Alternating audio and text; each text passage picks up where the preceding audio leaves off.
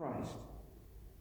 Therefore, why is therefore? Because of this victory, my beloved brethren, be ye steadfast, unmovable, always, not sometimes, always abounding in the work of the Lord. Forasmuch as ye know that your labor is not in vain in or when it is in the Lord.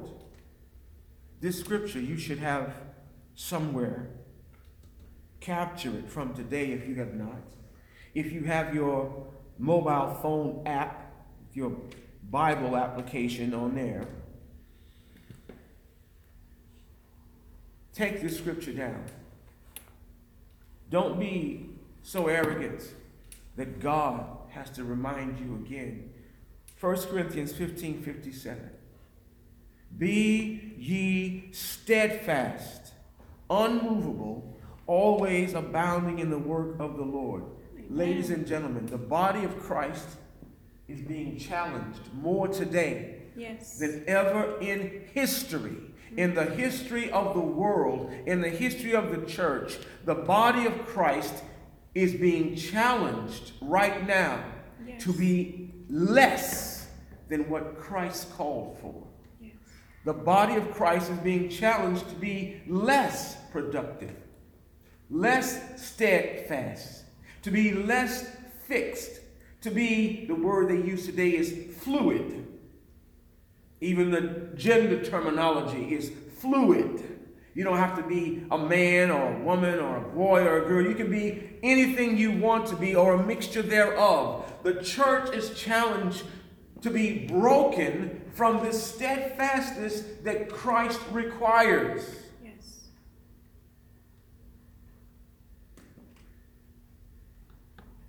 When I come into the presence of God, I am reminded of how great He is.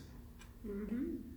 I am reminded of how much I am not like Him and how much He wants me to be a partaker of His divine grace. I am reminded each and every time of how much He wants me to be exactly what this scripture says. Steadfast, unmovable, abounding in Him. Confident that what I am doing in Him is not a waste of time. If you're coming and you're saying, well, what is the point? Why am I gathering here? I could have stayed at home or stayed in the bed, or I could have done so many things today. If anyone is thinking those things, it is because your labor is not in the Lord. I said it, I'll say it again for those listening online. If you are feeling that way, or you're convinced that attending unto God is a waste of time, it's because your labor is not in the Lord. When you come into this understanding that everything you are doing is in Christ, every word you are speaking to your neighbor, everything you are sharing with your community is not in vain. Are you hearing? Mm-hmm. Are you hearing? Are you hearing? When the Holy Spirit is talking to you, you will come to a point where you'll be sitting in a service and you will actually hear the next thing that is said before it is said. Amen. When your spiritual ear begins to be tuned to the Spirit of God, you will start to hear before it is said what the Spirit is saying to the church. Many people come and they sit and listen at sermons and they don't have a clue as to what's coming next until it is said. That's an indicator of where they're walking. They have no sense of the Spirit.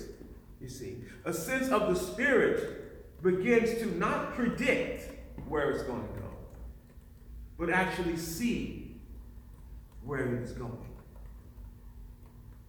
I could use a torch as an example. I could use any light filament as an example. The light projects from a source outward, and all you need to do is follow the trajectory. You don't have to guess where it's going. You can see where it is going. When the Holy Spirit is speaking, he is speaking in the spirit of us all. Not just that guy up there with the microphone or that lady over there at the dais. No, he's speaking to his body. His truth is revealed through us. And a sensitive soul will begin to see what the Spirit of God is saying. Before that guy, that preacher, that person, that evangelist, whoever it is, opens their mouth, I already see what God is saying. And if I'm not seeing it, that's an indicator. What is steadfastness? Take it from the common dictionary. Steadfast, to be steadfast, is an adjective. Its definition is loosely thus: a firmly fixed place, something that is immovable. B, not subject to change. To be steadfast in a doctrine, in this case, the example from Ellen Glasgow, the doctrine of sin is something that you have to be fixed, steadfast in. Again, a firm belief, a determination, or an adherence to be loyal. With the example being towards your followers, you have remained steadfast. That means that you are not a traitor. You're not a coward, a turncoat. You don't come to Christ with a form of loyalty, and then when things get tough, you run away. To be steadfast means I am staying with you, God. It doesn't matter what the cost. Doesn't matter what the personal cost is. I am committed to this path of life. A person who is not steadfast will go among colleagues and Jesus will be forgotten. A person who's not steadfast will get with their classmates and they're another person. Not sacred. They're just one of the boys. They're one of the gang. They're one of the girls. They just fit in. They will walk in the midst of sinners, and you couldn't tell them apart from anybody else because there's nothing allegiance to Christ. They laugh at the same jokes. They say the same words. They use the same humor. They are in the moment. God is crying. God is crying. Lord, I want to be steadfast. Hebrews 3:14, for we are made partakers. How precious is that? We are made partakers of Christ.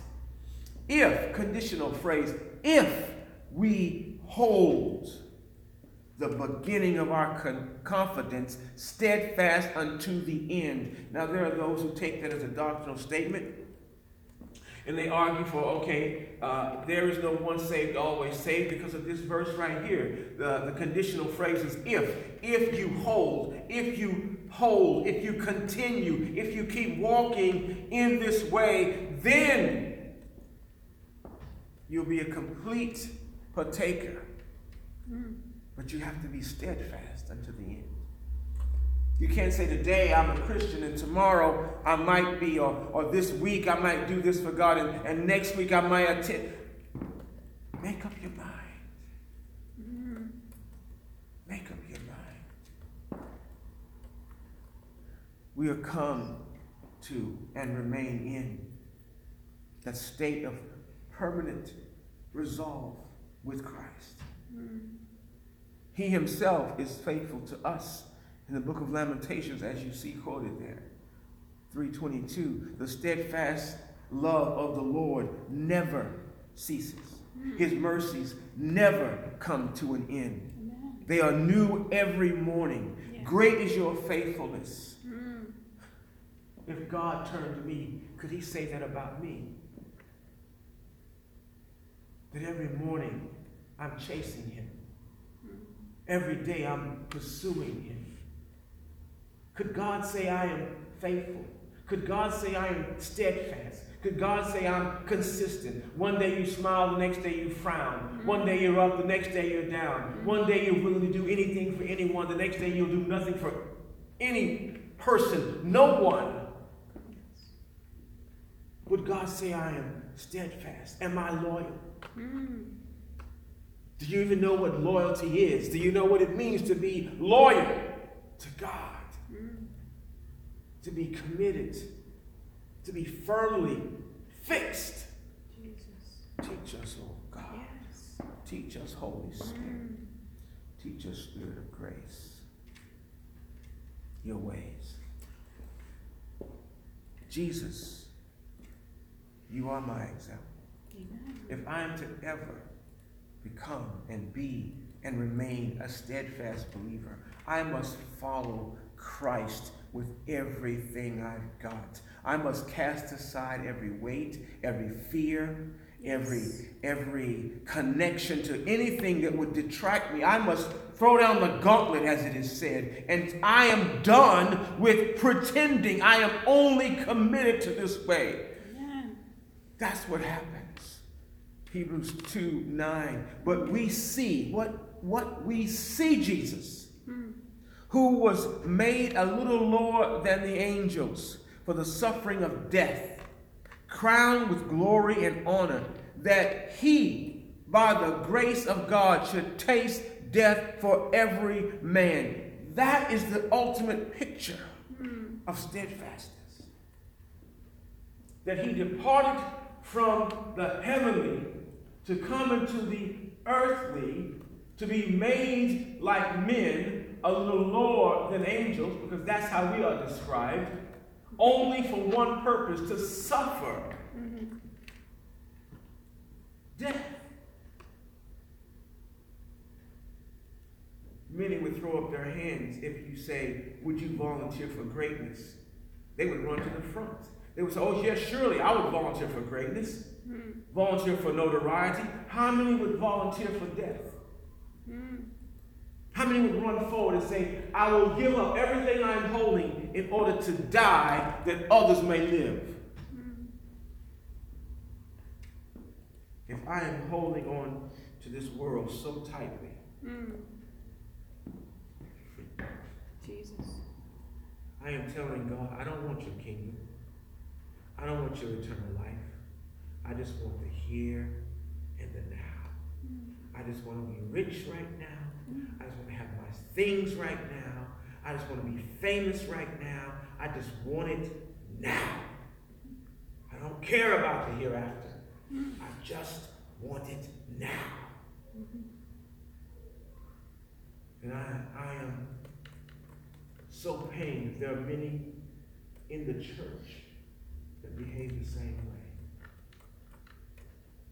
That they don't even want Jesus to come back. They don't even want to see him. They're not interested in him coming back. They want their stuff, man. They want their things, man. You're interfering with our program. We have a 5-year plan, Jesus. If you come back now, you're going to mess up our plan. Jesus. Why does it always sound like the church is being corrected when you start dealing with the truth? Why is it like that? Because it's out of order. If you think the church is in order, you are one of the deceived. Amen. The church is out of order. Yes. The church is way out of order. And anyone going to a church where they're not telling you that it's out of order, they're deceived as well. I'll say it again. The church is out of order. And the Holy Spirit is trying to bring the church back into order so that Jesus can come and receive us.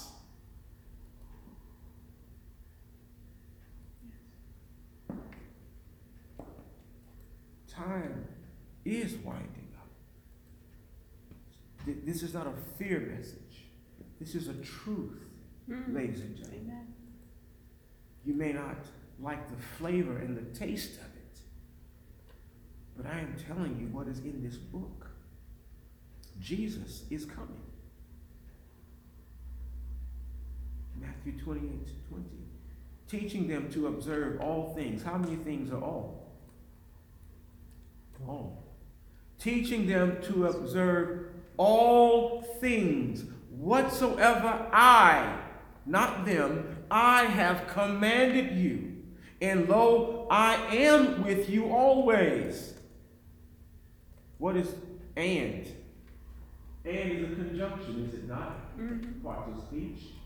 So the first part is connected to the second part. Teaching them to observe what I have commanded, and I am with you always. So if I'm not doing the first part, I cannot expect the second part. You cannot expect God to be with you if you are not doing what he told you. Disobedience separates us from God. It's not him separating us. It's us separating ourselves by choosing not to do what he said. So then we cannot realistically turn and say, oh God, you got to be with me on this. Why? If you're not willing to do what I am telling you, why should I be with you? It's right there in the text. Even unto the end of the world. So if I reverse and look at this again, if I am teaching people to observe all of the counsel of the gospel, all of the word of God, not picking, cherry picking, and choosing in some denominational fashion, we'll focus on the baptism, we'll focus on speaking in tongues, we'll focus on prosperity, we'll focus on healing, we'll focus on liturgy. No, all. Not bits and pieces, all of the counsel of God. If you are not teaching the full counsel of this book, do not expect God to be with you. Amen. He is aware of you, as he is aware of everything.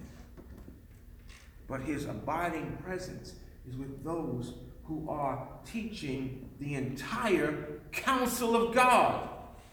Not the segregated, separated, picked apart. No. Teach them everything I said. Teach them everything I commanded. Do not hold back. Do not make it short. Well, Lord, they don't like that part. They don't give when I tell them that part. Oh, Lord, they don't like that part. They get mad at me when I... Make up your mind. Are you pleasing him? Or are you pleasing them? Make up your mind.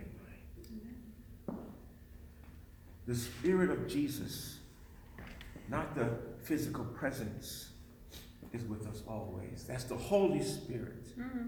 Jesus, in the new body that he received when he was transfigured, when he went up to glory, is at the right hand of the Father. I hear many people talking about Jesus came and he walked here and Jesus was over there. He didn't promise I would physically come and be with you. By his Spirit, he is with us, within us, dwelling with us. I've developed a very strong distrust of people always talking about Jesus came and saw me 10 different times, and Jesus came over here and did that, and Jesus went over there and did that. And you look at what they're teaching, and you can see clearly they're not teaching the full counsel of God. So why would Jesus be associating himself with someone who's not teaching the book? Why would he give credence to someone who's not teaching his word? That's a lie from hell. Yes, you did see something. Yes, something did come to you. I admit, you had a visitation, but it wasn't Jesus. It wasn't Jesus. I am learning a lot in the last 72 hours. I have seen so many things in the last 72 hours. I am convinced. Last scripture for this session, 1 Thessalonians 4:17. Then we which are alive and remain shall be caught up together with them in the clouds to meet the Lord in the air. And so shall we ever be with the Lord. How many believe this scripture? Can I see a show of hands? Raise your hand if you really believe it. Raise it as if you intend to be seen. I believe, amen. Thank you. I believe this is the word of God. I believe this is true. I believe that there will be a cloud. I believe that there will be the Lord. I believe that it will be in the air. I believe that we will be caught up. I believe all of that. I don't doubt any of it. I believe it all. Amen. You tell someone on the street, oh, so you think a UFO is going to come in a cloud and then you're going to be beamed up like Star Trek. Ha, ha, ha. I said, brother, you can laugh all you want to. I won't be here when you learn the truth. Are you understanding? That's the reality. Yes. I want to be with Jesus forever. Do you? Do you really, in your gut, in your spirit, down in your soul, do you really want to be with him forever? Many Christians cannot imagine not being in this world. And if you're one of them, and you're sitting there where you are, and you can't imagine what it would be like to not be in this, there is something that needs to be worked out of you. If you can't see yourself in the presence of God forever. No TV, no mobile phone, no internet, no automobile, no work, no school. The presence of God forever. Father, help us be steadfast. Can we stand together in Jesus' name for this first session? Daddy God. Lord, you're opening the eyes of your church, the eyes of your people. I cannot pray in their place. I'm praying with them. I'm praying for them. Yes. Only they can pray to you themselves. With their own voice, with their own mind, with their own heart, Daddy God. Let every person seek after you. Lord, bring me into this steadfastness, this consistency, this unmovable state that nothing will break or bend or turn me from your truth, that nothing will intimidate me or frighten me or make me go back away from the commitment that I have made to you and that you have made to me. Teach me how to speak to others according to this place that you have made inside of me, where you dwell, where you have your dwelling, where you live, where you rule and reign on the throne of my heart, where you are Lord of all. Bring us as a body, as a people, into this steadfastness across this city, across this island, across this Eastern European hemisphere, across the Western hemisphere, the Northern hemisphere, and around the world. Let every believer who is called by the name of Jesus enter into this place with us as we are gathered together before you. We anticipate your coming, your arrival, Lord Jesus. Make us ready. Make us ready. In the name of Jesus. In the name of Jesus. Find your neighbor, your friend, put your arms around him, tell him, be ye steadfast.